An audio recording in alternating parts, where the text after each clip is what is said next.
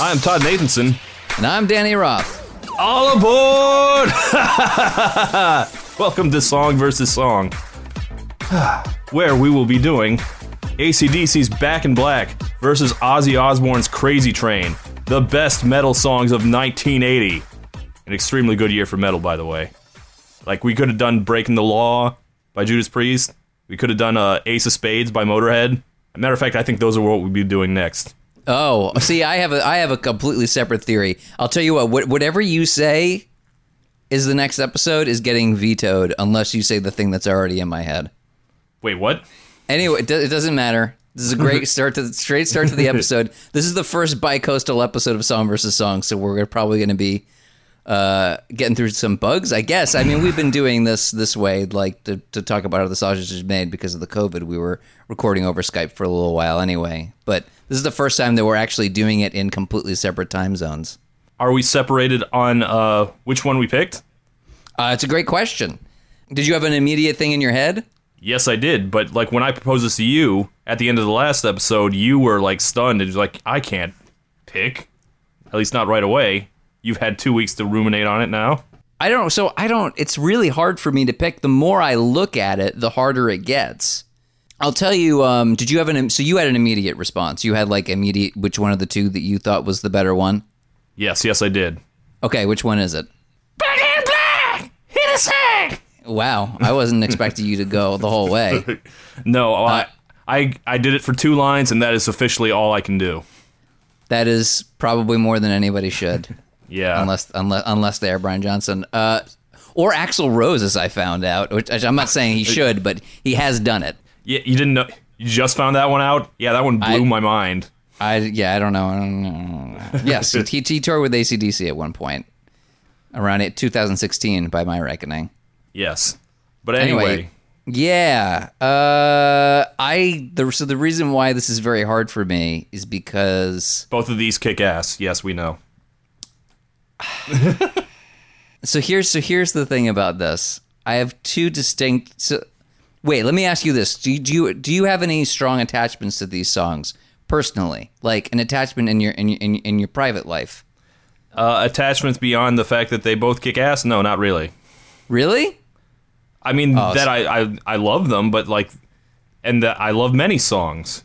So for me, this is very difficult because AC/DC is a band that was one of my best friends in junior high school. It was his favorite band.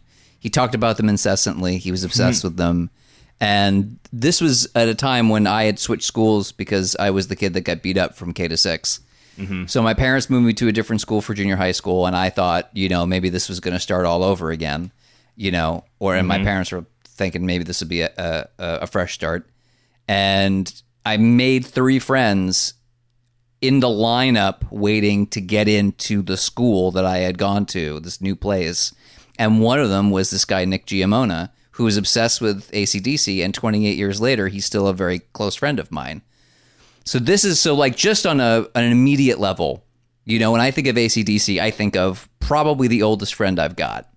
And then there's Crazy Train, which in probably the second band I was in, the first band fresh out of high school, my friends convinced me that we should do Crazy Train. in a teenage band. So we probably were like maybe 20 would be my guess, like 19, 20 years old. I think maybe teenagers. I think you can pull off Crazy Train as teenagers if you started playing guitar when you were 9. Well, so we had this kid who was a virtuoso. This is like so long ago and was such a blip that I don't even remember his name. But he was a friend of a friend who came in, and he really wanted to do Hot for Teacher and Crazy Train because the guitar lines were great. So he was an expert, or at least aspired to be. He was great. I mean, when he sat down and showed us like what he could do, yeah, he was really incredible. I'm sure that he's off being like some kind of studio player or something now, but he really wanted to do Crazy Train, and my bassist, who had been my bassist for a really long time, this guy Jim Cantamo, also really wanted to do it. So they convinced me to do it. And what's very weird is that I have not played Crazy Train on the guitar since, because it was never I was deeply embarrassed to go out and because I was the singer. And I am not. I mean, I'm not a good singer on my best day, and I'm certainly no Ozzy Osbourne. So it was very embarrassing to have to go and play this live. And they had like, it's like I think somebody's parent had like paid the cover fee so that we could go to like an actual big place to go and play with a bunch of other bands and stuff. And so all this stuff is kind of baked in for me with Crazy Train.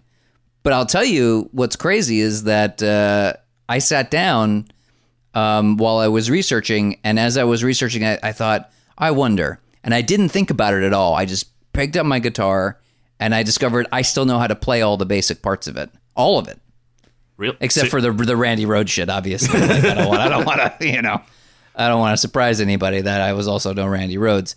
But yeah, so it's really weird that I have kind of a really strong attachment to AC/DC, and I have a really kind of complicated relationship with Crazy Train. But this was the thing. Like I went out and played live with a band full of people at a place full of strangers, and we did that song. And I remember getting made fun of for it. And they were like, "Wow, you really did Crazy Train. That song fucking sucks." I think we were treated like that was like a poser's song, like not like a real metal person's song. It is a metal song that non-metal people would know. Yeah, I was not really a big metal guy at the time, but that song was fun. I think when I got over myself, it was really enjoyable. So it's hard for me to pick, I guess is what I'm saying, because I have these really specific attachments in a way that I don't know that I've had with any of the other songs that we've done. Can I tell you something? Yeah. First time I heard Back in Black, I did not like it. Why? I don't know. Like, I was just getting into, like, I'd only listened to country music growing up. And when I was, like, discovering things for my own, like, AC/DC is, like, I heard a few of their songs, Highway to Hell, You Shook Me All Night Long. And I was like, yeah, these are good songs. I can get into them. And Back in Black just didn't do anything for me. It was just repetitive. It had no chorus or no hook. And it kind of stays in one place for a while. It's that and it's just that for a while. It takes a while because I think so. I have this feeling about it too, which is that when you listen to it, it's just I'm used to songs taking me on a journey, right? Like they've got an opening, and then it switches over to a slightly different thing for the verse. And then usually that opening comes back around in some fashion for the chorus. Yeah, Back in Black isn't that. No, it isn't. It's very straightforward. Back in Black is like a lot of AC/DC songs. It sounds like you're marching. Like just imagine yourself marching in a marching something. I don't know, soldiers, marching band, whatever it is. It's just like you're just walking in one straight direction, literally. That's what literally, figuratively. That's what it feels like when I listen to it. I saw someone on Twitter the other day say that his 6-year-old kid loves AC/DC. I think kids do. To that point, like I said, my buddy Nick, at 12 we were 12, and that was his favorite band. They're a surprisingly kid-friendly band. Like, they got a lot of, very sing-along choruses, like, I'm TNT, dirty deeds, done cheap. Like, you can imagine kids singing along with this, like a little kids choir. I mean, that's a... I mean, I'm not saying it's a good idea, I'm just saying you could imagine it. I mean, the kids choir worked for Alice Cooper's Schools Out. I can imagine it work. But Back in Black is, not that. Back in Black is just... 3 minutes of solid ass kicking. Like you bend over, it kicks your ass, and then it keeps kicking your ass. Yeah, for a while. Something that was interesting. So I don't think we've ever done this before, but before we recorded the episode, I just went on Facebook and pestered Nick, even though he's in the middle of moving. I don't know if that sounds familiar or not, but I said, hey, I know you're moving, but can I ask you about AC/DC? And he had some interesting things to say about them. One was that Angus Young, who is the guitarist that is usually who people associate with AC/DC, right? When you think of the guy with the long hair and the schoolboy outfit that does the little hopping around thing, that's Angus Young. If you didn't know. Yes, in case, I don't know, maybe some people don't know. Like, but if that's usually, if AC/DC conjures something up in your mind, it's him. And he's been using apparently the same guitar and the same guitars in general since the 70s. Like, they're actually the same ones that they just repaint them. This does not particularly surprise me, because the joke about AC/DC is that they've been making the same song for 30, 40 years. Yeah, so there's a thing that Nick wrote to me that I kind of want to read verbatim just because it's germane to that. What he wrote is, there's no risk in AC/DC. You know what you're getting every time. It's familiar. I don't have to get a new album hoping it doesn't suck. I know it will be the same as always, just new songs I haven't heard before. And it's not because they're lazy or not talented enough or actually that one-dimensional. They do it specifically to not piss their fans off, so you never get an album with a ballad on it or something. And Angus uses literally the same guitars anyway. That circles back around to the other thing you said. But I mean, like, I don't know if that's... I mean, I don't have any interview evidence that says that they keep everything the same because they don't want to piss off their fans. I don't know how factual that is, but it kind of almost does read that way. Like, that's a fair take to have. It's funny, Back in Black, which is widely considered one of the best albums of all time, was a Mutt Lange production. And Mutt Lange is mostly known for being like this super polished, like pop metal studio producer. Did a lot of work with Def Leppard and with Foreigner, The Cars. But Back in Black does not sound polished at all. It sounds like real gritty and raw. Like, that's not I wouldn't call it a very shiny production. Would you?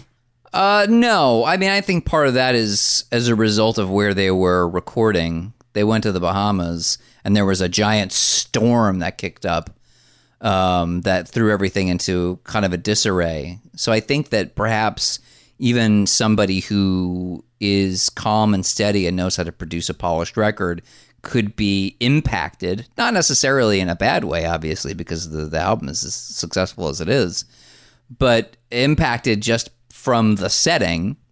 And I think, too, I don't think that AC/DC as a band, despite what was going on, and we'll talk about that in due course, I suppose, I don't think that they were going to let anybody run roughshod over them because they'd already let that happen on the previous album. Highway to Hell was this fucking disaster at the beginning where they had been assigned this guy that was supposed to produce the record, and he had done some stuff for Jimi Hendrix, and they hated him. And they hated him so much that they couldn't get anything done, and they ended up recording a bunch of the album behind his back with somebody else, and that's how it got done. So I think after having had to sneak behind Teacher's back to make Highway to Hell as successful as it was, I think that they had probably reached the point that they could say to anybody, we know what we're doing, and, not necessarily make it so that a good producer couldn't do their job, but steer them in the direction that the band wanted to go.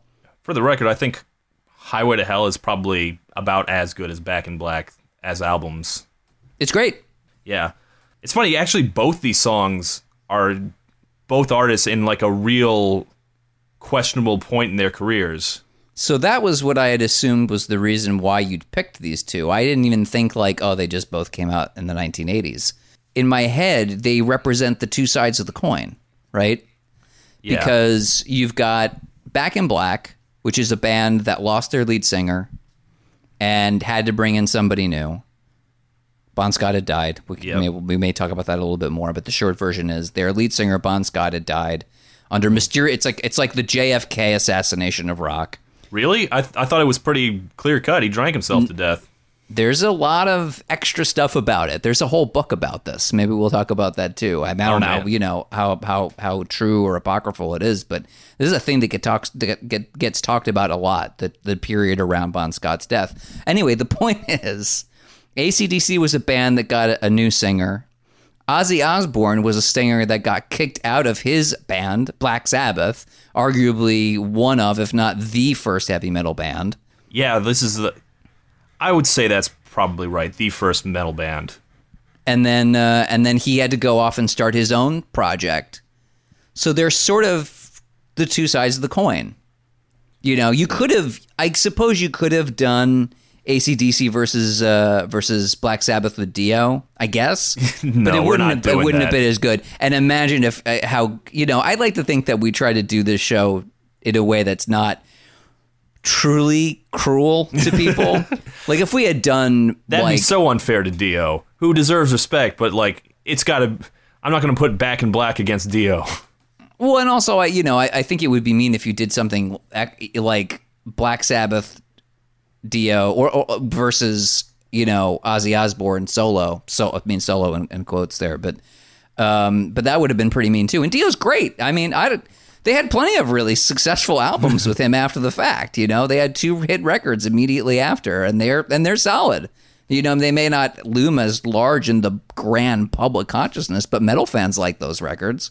Yeah, so these are 2 bands 2 acts at the very least, who could have easily dropped to the the bottom of the ocean floor, and then they came out stronger and then the than ever. opposite happened. Yeah. So we should talk about Ozzy Osbourne and Blizzard of Oz. Yeah, Blizzard of Oz was the name of his first album. And it was also technically, it was supposed to be a band, right? It was supposed to be Ozzy Osbourne and the Blizzard of Oz as the act, and then the way that they did the art, which, you can say whatever you want. This is all probably Sharon Osbourne's doing. She was very controlling in this way. But they ended up, after they had the art for the album, where they put Ozzy Osbourne's name so big and Blizzard of Oz underneath it small, that it started getting billed as a solo record, even though it technically wasn't. Yeah, there's like a lot of like shady business going on around Sharon Osbourne. Around. I mean, I don't really give a shit, but but here's the thing. I mean, we can say this: without Sharon Osbourne, Ozzy would have never gotten back on his feet. She's the fucking reason it happened. She is a driving force. She is probably should go down as like one of the great managers of rock and roll, because like even just keeping Ozzy literally on his feet seems seems like it was something that his bandmates were not able to do, and by that I mean the original lineup of Black Sabbath.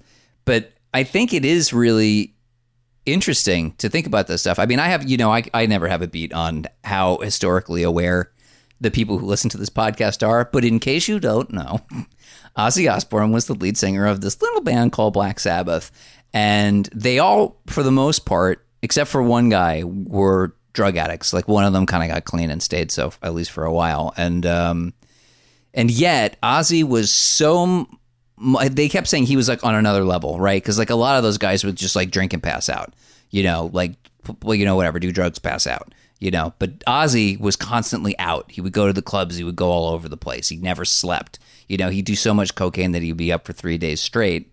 And it was too much for all of the other drug addicts to deal with. So they kicked him out of the band. Yeah, if you watch Metalocalypse, Ozzy is Pickles, I guess. Like, everyone else is an alcoholic, but, like, Ozzy is way out there. And even, like, in the build-up to him getting a solo career going on, he was doing all the crazy animal eating that we associate with him now. Like, this is, like, peak Ozzy. In fact, something that kind of occurred to me while I was researching this, Ozzy is kind of, like we were talking last week about the Monkees and Cher and how they're like pop stars more than rock, because they don't really, you have to evaluate them on pop standards rather than rock. And Ozzy is kind of that way, because he's kind of like a pop star of metal, because, he doesn't really, no one really thinks of him as an artist. They think of him as the icon. He's very theatrical. Yeah. You think about the beginning of Mr. Crowley with all of that like Phantom of the Opera type of shit going on before it goes into the and then it's good. I mean, not that the beginning of Mr. Crowley is bad, but it's very different. And I think that he's got a little bit of that, and I was going to save it for later, but I think Crazy Train is kind of corny. Corny lyrically? Is that where you're going with this? Well, they say that Ozzy really wears his heart on his sleeve. And the thing is that being earnest is either all or nothing. It's either great or it's very cheesy. And I have to tell you that even when I first heard Crazy Train, I thought the lyrics are they're very earnest. Yeah. I understand what he's saying, but they are not the most artful. They're very cheesy to me. Heirs of the Cold War. That's what That's we've become. what we've become. Inheriting troubles. I'm mentally not. I don't It's think. just wait. I don't think the stresses of the Cold War is why Ozzy was on that crazy train. No. Well, it was because at least some guys in that band were big fans of trains. Like literally, like they would go to the Happy Shop and get yourself some little toy trains. And that's the corniest thing on earth. You can't get any cornier than toy trains at the Happy Shop. That's like peak nerd. That's like the nerd. Where are the? If there's somebody there, somebody write to us and say they still buy trains and they go to the hobby shop and they buy the trains and they put the little track together. Because when I was growing up, that was still a thing. But back in my day, people made trains, baby ones. Neil Young is like super into those. He's got like giant rooms filled with like train sets.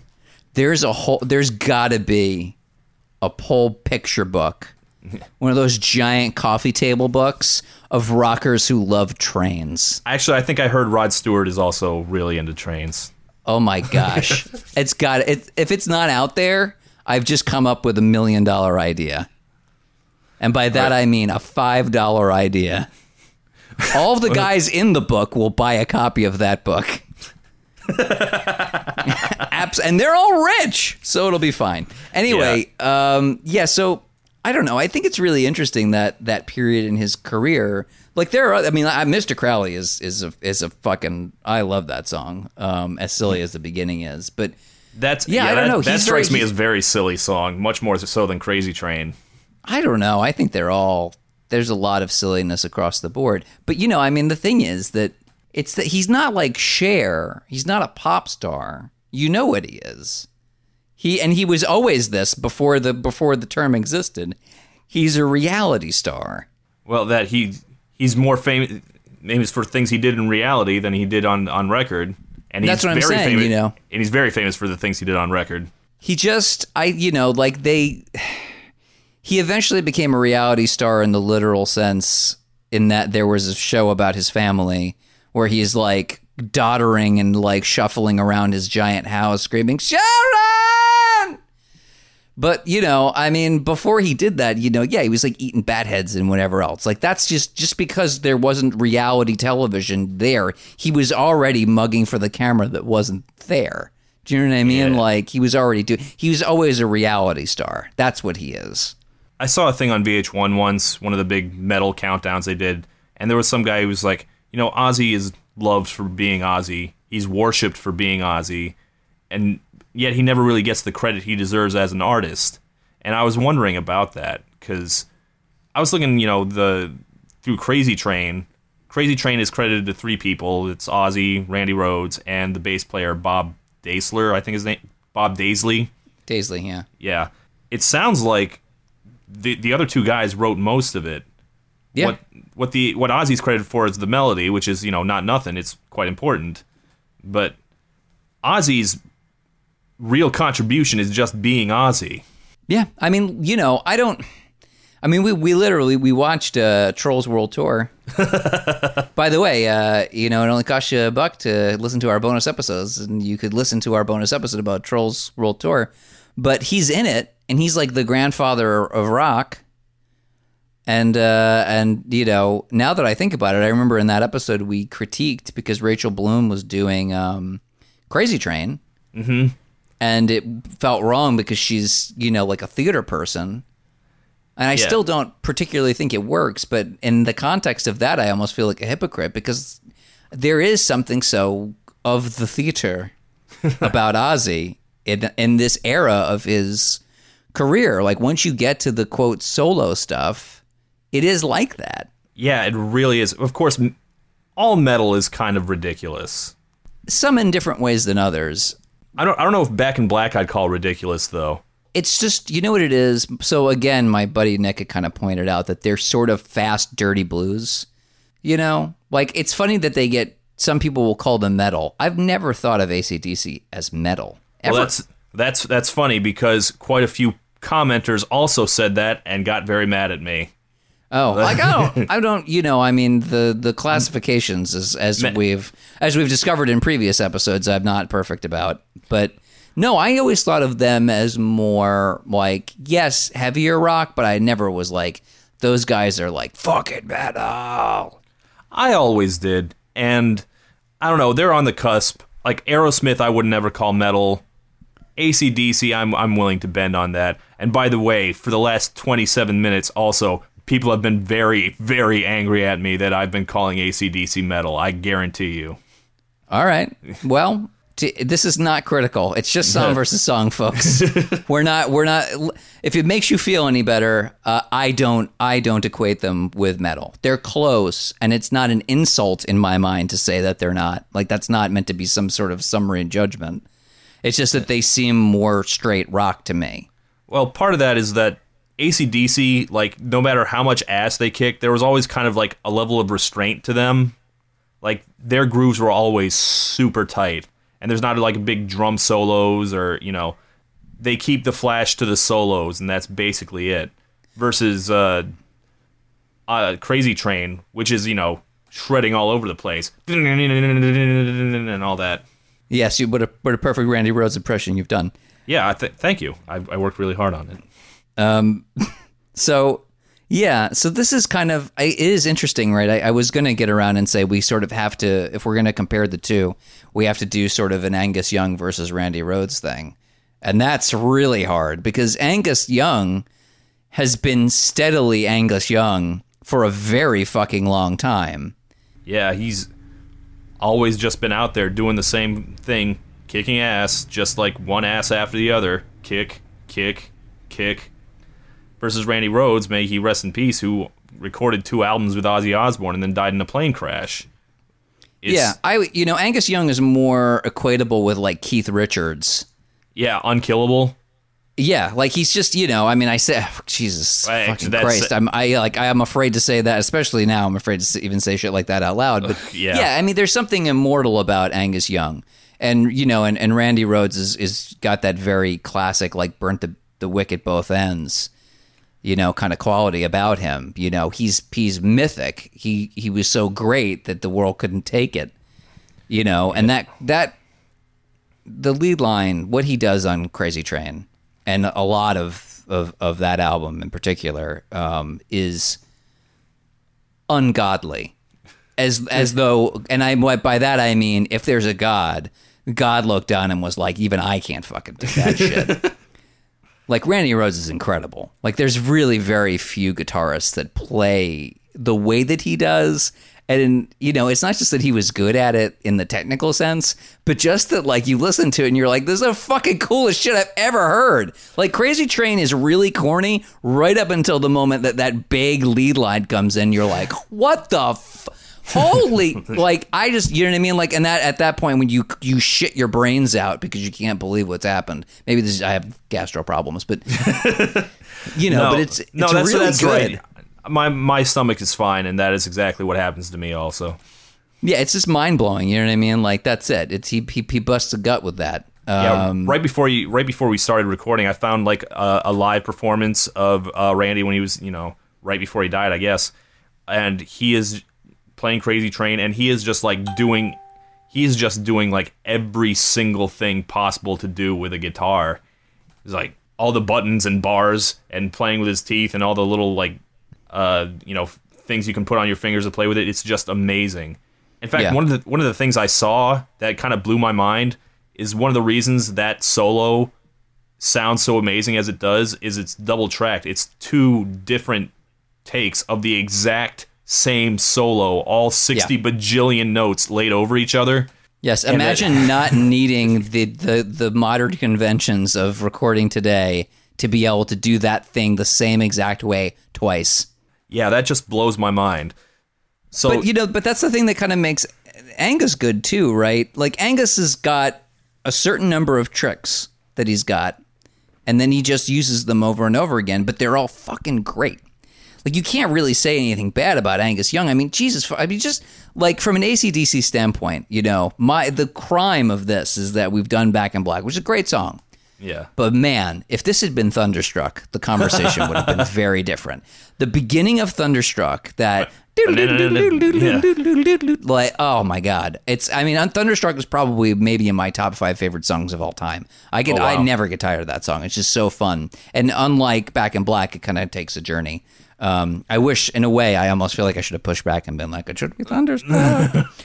But yeah, I mean, like, Angus Young is really good. It's just that he's steadily the one thing, and like Randy Rhoads is just a virtuoso. Like, Angus Young is the greatest that a man can be playing a guitar. Randy Rhoads is the greatest a god can be at playing guitar. You know what I mean? Like, I don't know. I mean, like, I don't. Now that I said it out loud, Randy Rhoads is better. I mean, like, there's like no fucking comparison. Sorry, I know, Angus, you're a longtime listener of the show, and I'm like, you are very good at what you do, but I don't think anybody can touch Randy Rhoads, or very, very, like Steve Vai, maybe a couple other guys, but like, there's not a lot of folks. No, the Steve Vai and the Satrianis and stuff, they never really did it for me the way Randy Rhoads does. Like, he's just fucking fun is the other thing. To be that much of a virtuoso is usually like, it reads like that fucking Stroke material, you know? It's like watching somebody jerk off on stage for a while. Randy Rhoads does not read that way to me at all. No, like you said, he's having fun. And like I said, when I saw the way he actually performed, and this is the first time I've ever seen it just like 5 minutes ago, like, it was crazy. But that's how it goes.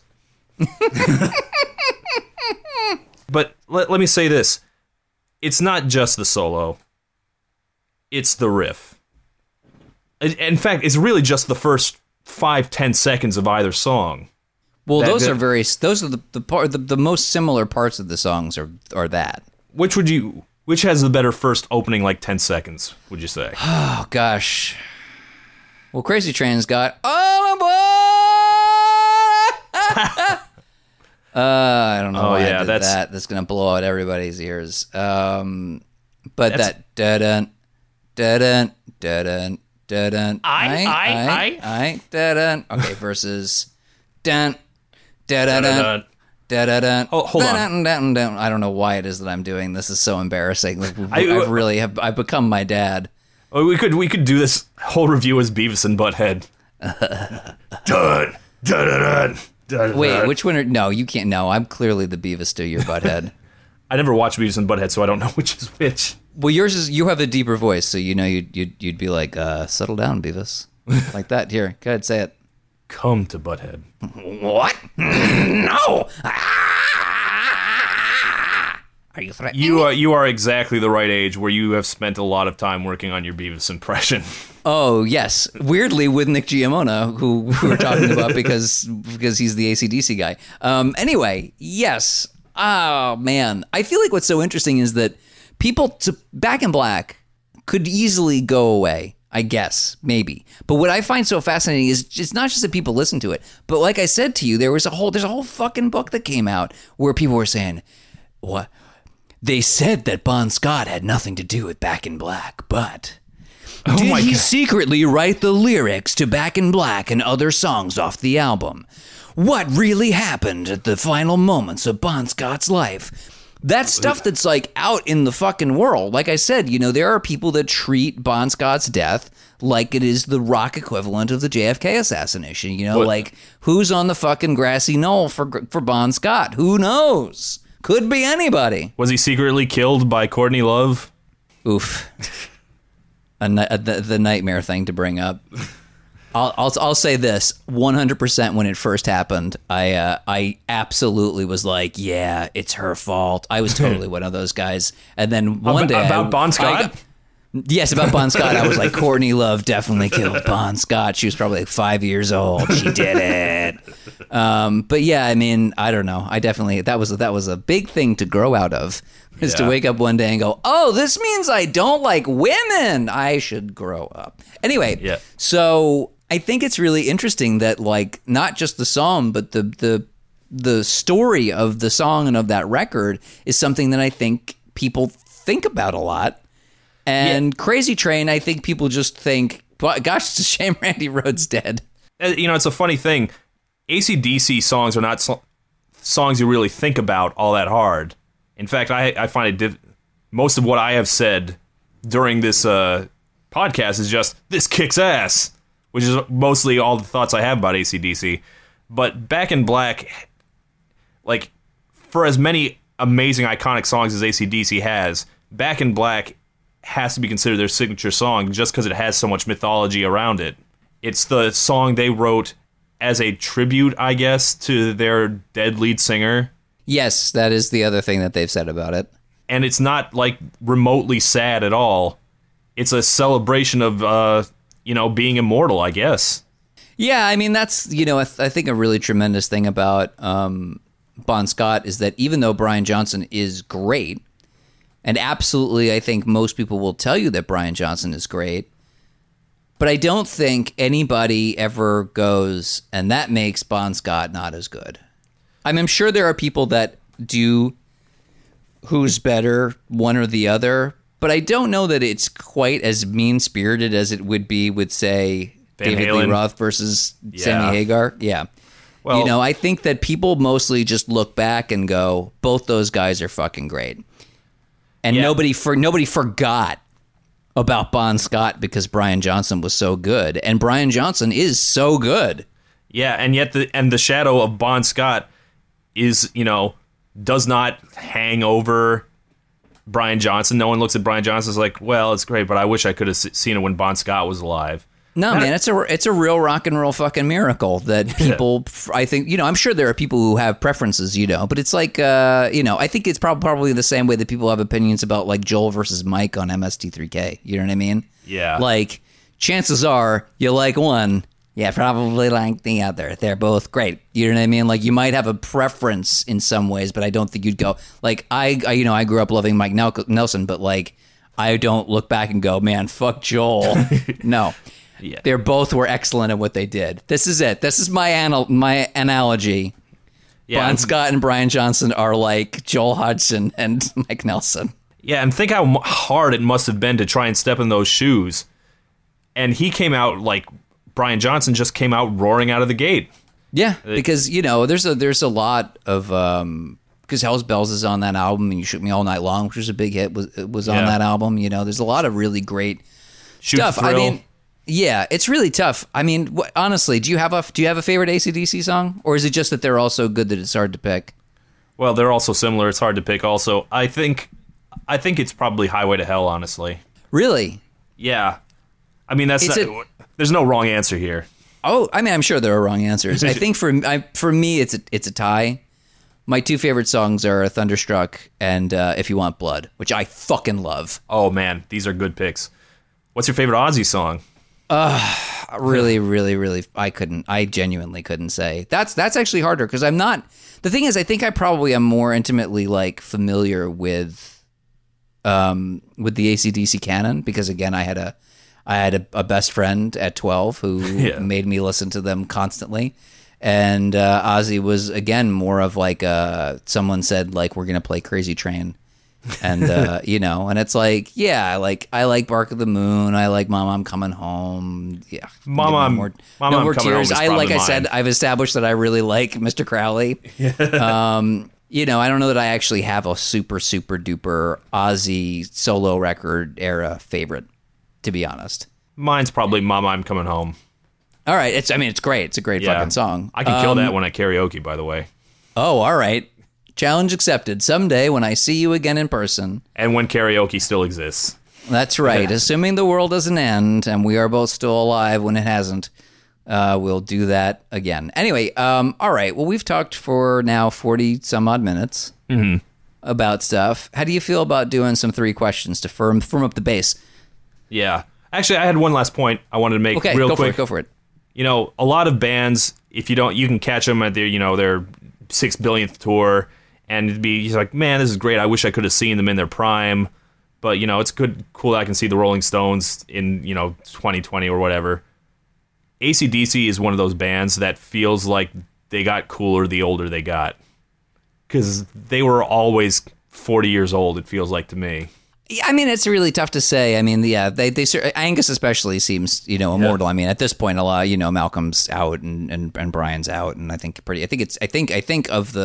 if there's anybody still playing with AC/DC, it's just Angus bringing in, new blood. Yeah, there's no AC/DC anymore. They've officially aged out, and Malcolm But they Young were around for a long time. I mean, really, like, other than the Rolling Stones, it's not, there really ain't nobody else. I guess Aerosmith. Yeah. And I guess Ozzy... himself, in a way. Ozzy kind of feels like he's aged pretty gracefully, things considered, too. Yes, all considering, pretty much anybody else would be aged instead of died, but yeah, I was gonna say there are plenty of alternate universes where Bon Scott is still with us and Ozzy ain't. Let's put it that way, Right. I think interesting to say also in favor of Ozzy, which is not really so much a present day thing, but just when you count him out, it wasn't just that he came back right after Black Sabbath gave him the boot. But also, there was that point in which, what was it, Lollapalooza that said that they wouldn't have him on as part of their lineup. Really, I missed that one. I forget which one it was. I think it was them. It was one of those big ones, and so they told him no. And Sharon Osbourne, again, you really can't discount her as being as influential as she was. Basically said, "Fuck this, we'll just make our own thing," and they made Ozfest. And Ozfest is.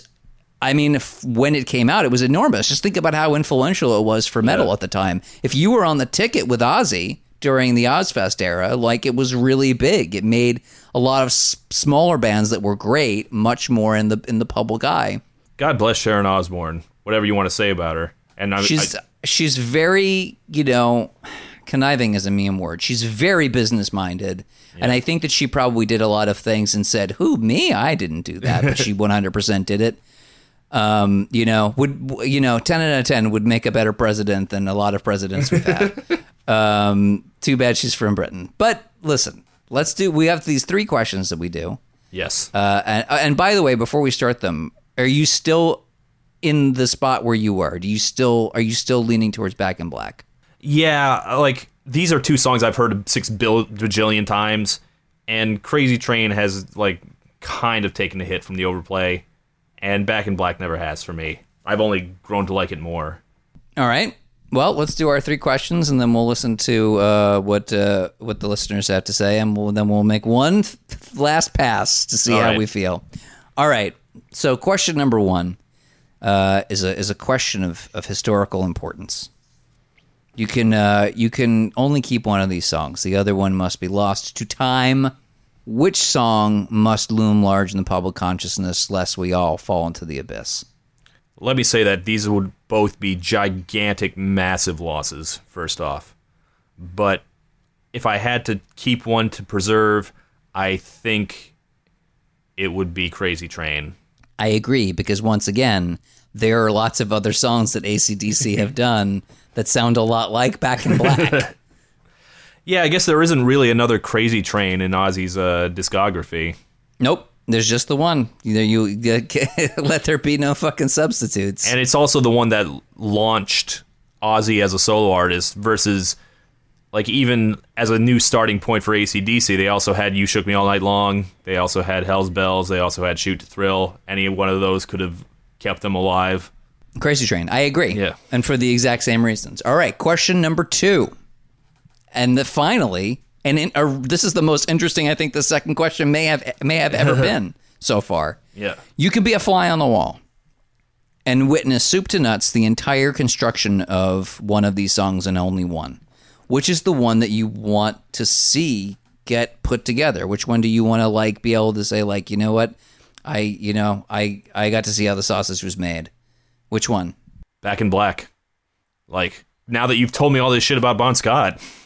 Who knows? Listen, I am 99.99, and forgive me if the guy who wrote the book hears this. I have not read your book, and so I cannot say that you have had the opportunity to convince me one way or another in full.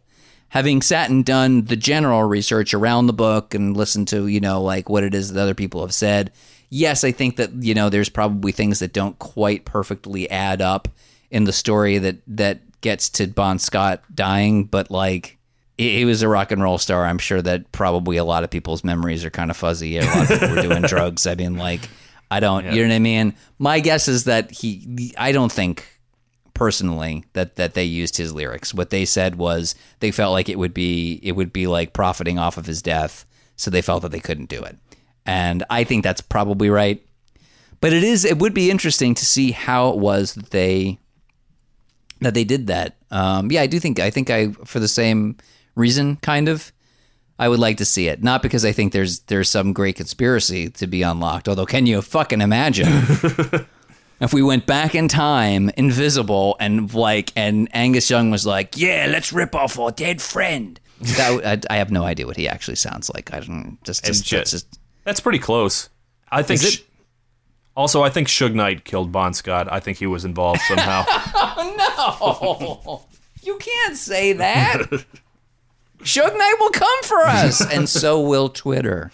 Okay. Which one will kill you first? Anyway, so we agree. We are in accord. So we're question 1-1. 3. We're 1-1 right now, so this is the deciding question. Oh shit. And it's no. The most important question.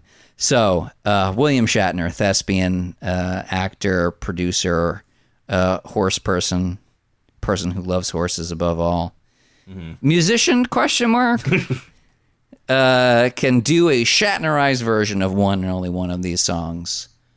Which of these two songs must Shatner shat upon? I think I'm going to go with Crazy Train here, but in my head, it sounds pretty similar to the Pat Boone version that played before the Osbournes. Oh, yeah. Yeah. Matter of fact, he probably did a version of Back in Black, too. But I don't know, I don't want to hear a Shatner version of Back in Black because part of the joy of Back in Black is that you cannot understand a single word. And Shatner would over-enunciate every word, and I don't want that. Crazy Train, I think, is the right answer. I don't know. Like I said, I kind of feel like Crazy Train is already very theatrical because Ozzy's so theatrical that I don't think that Shatner can outdo him. Wow. So in my opinion, I think that you've got to give him the challenge, right? You've got to give him the thing that's not easy to do, which is Back in Black. So my vote is for Back in Black. So we're really at a fucking impasse here. Oh my God. Oh man, this is a very down the middle. Settle it with your sweet, sweet opinions, listeners, and votes. All right. Arizonan Summer writes, the best testament to how nobody else can sing Crazy Train except Ozzy himself is from how pissed off everyone gets during karaoke night when that one guy over-enthusiastically wails the intro to Crazy Train. It's always a headache-inducing bad time. Can confirm this is true. Yeah, sorry about that at the beginning of this episode, by the way. I mean, also, I can confirm, having played it live, it was terrible. I was deeply embarrassed and was told by other bands we suck specifically because of that. So thank you. Good night. Well, I can tell you, I've been to many karaoke bars. I've heard people attempt Ozzy a few times. I've never heard anyone try AC/DC. Everyone understands. There's no point. You can't. No, nobody can. Only Brian Johnson can be Brian. I mean, I guess except for Axl, and even Axl Rose is not really as good, in my opinion. I've seen people try and do Axl Rose at karaoke. No one ever attempts AC/DC. No, and also please don't at me about Axl Rose. We've all heard people's hot takes about Axl Rose. Let's let those opinions be as dead as Bon Scott. By the way, I actually, looking up this, I found a version of Crazy Train being played by Slash at some, Ozzy tribute. Slash and the singer was the guy from Alter Bridge, which was the band that Creed made after they kicked Scott Stapp out, and it's not great. Yeah, I believe that. The guy from Alter Bridge is no Ozzy Osbourne. Shocking to learn, I'm sure, but anyway. Okay. Ian Stolmeyer writes, God damn it, guys. You caused a split in my 4-person friend group that hasn't had us this mad at each other since half of us liked Chewy Chips Ahoy and the other half liked Original. Who the hell likes Chewy Chips Ahoy? Those things are gross. Oh my God, I agree. All right, so they're terrible. So we've been able to settle that debate. Unfortunately, I have a bad feeling that this episode is not going to do it. For the Crazy Train versus Back in Black conversation. So you're going to have to argue on until you're dead. Yeah. All right. Alina writes, The anguish of Crazy Train is much more relatable right now than the never die triumph of Back in Black. Oof. Yeah, we live in crazy times, so we are on a metaphorical crazy train as we speak. So yes, I feel like that's a pretty solid argument for 2020. Yes, it is. It has long been. We're not going off the rails. Yeah. Where are the rails? Yeah, My kingdom for rails, just to see them. Yeah, this is a crazy train wreck at this point. All right. Jacqueline Saylor points out, one made Iron Man, and the other is associated with Iron Man. That is true. So who knows which one Tony Stark would pick? Oh, man.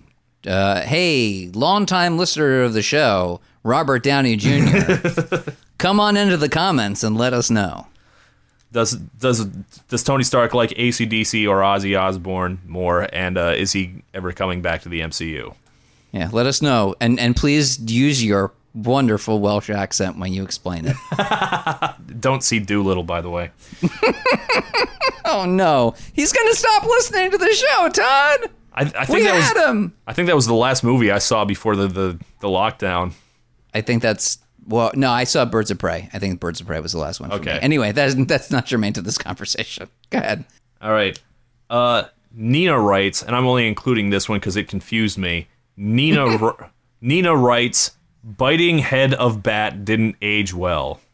Canceled? I don't know what that means. I'm confused because I feel like I'm supposed to... I'm not even going to say what I think I'm supposed to think because if I'm right, it's annoying, and if I'm wrong, I'll look like a maniac. I have no idea where you're going with this, but let's let discretion be the better form of valor. Yep, I agree. All right, and the last one, Liam Dew writes, 2 songs Guitar Store employees never want to hear anyone play ever again. Yes, the No Stairway denied. I would have picked Stairway. They fill out the trilogy. I would have expected Smoke on the Water before Stairway, yeah. honestly, too. But anyway, that's the last comment, and I don't think we're any closer to having a definitive answer. And no. Oh boy, which do you think won? I think it's gonna be. I do think it's gonna be Back in Black. That's my guess. I like I said. I love the Randy Rhoads stuff, but I think, as fun as Crazy Train is, and I suppose as apt as it is for 2020, I think that Back in Black just feels more timeless. And in that way, I think it'll rule the day. That's my guess. All right. Yeah, nothing about the Cold War in Back in Black. No. All right. Well, get ready for this. For a total of 384 to 372. That is 12 votes different. Is this the closest it's ever been? I don't know. We keep saying that. This is like a 50. This is very fucking close. 50.8% to 49.2%. The winner is Back in Black. Wow. By 12 votes. That's insane. But that's how it goes. You see, on Song versus Song, unlike some other situations, your vote matters. Yeah, your votes very much mattered this time. Given the win to AC/DC, and Ozzy, I guess, weeps in his giant mansion, his pile of money. Yeah. He can't. I'm sure he can't hear it. Yeah. He listens to the show, but he's never heard a word. Sharon. Sharon's a big fan. Hey, Yeah. Sharon. Well, anyway, now that we've done that, would you like to know our next one? Well, yes, I'm looking forward to hearing whether or not you've picked the right one. No, I have no idea what you're talking about. Go ahead. Let's see. Well, what are we doing? Well, first off, thank you for supporting the show. If you'd like to keep supporting us, you could donate to our Patreon at patreon.com/song versus song, and you get free bonus episodes. And okay, I'm going to get to it. All right, next week we are doing Lisa Loeb's "Stay I Missed You" versus Natalie Imbruglia's "Torn." Really? Yeah, really. I have no idea what you're going for. Like you're telling me that you moved to the West Coast and your first fucking thought was not to do a Tupac Biggie episode? That wasn't the first thing in your head? Tell you what, Well, we'll get to it. That was like one of the first things I came up with. It's right near the top of the list, but this is the one I want to do, okay? This is the one. It's my goddamn show. I started it. Oh, jeez. There would be no show without me. You can't do song versus song without me. He died and then was replaced by the reincarnation of Bon Scott. I don't know. I think my dog would make a good replacement. How dare you? Take a drink. Yes. Okay. So thank you for listening to the show. You can support us on Patreon. Cost you $1 to be able to listen to the bonus episodes. $5 if you want to be able to weigh in on what the bonus episode should be. And by the way, hopefully, if you're listening to this as they're coming out, we have had so many come through the pipe that what we're going to do is we're going to let the one from last month exist for 2 bonus episodes worth. So like the number 1 spot we're going to do, and then we're going to do the one that comes in second after that. Yeah, so this month, last I checked, it was the one that was winning the poll was Pop Star, Never Stop, Never Stopping. So that'll be our bonus episode this month. Right, and then we'll keep that poll going, and then whatever is the next highest after that will be the one that we do next. And then after that, it'll go back to normal. It's just that there's so many options that we want to give people a little more time to think about it, and give more people. If somebody wants to come in and like pay $1 for 1 month just so they can vote, or whatever. We just want to make sure that like it gets its due, since there's just such a plethora of options at the moment. All right. Thank you so much. Leave us reviews, support us on Patreon, or just listen and share it with your friends. Thank you so much. Bye.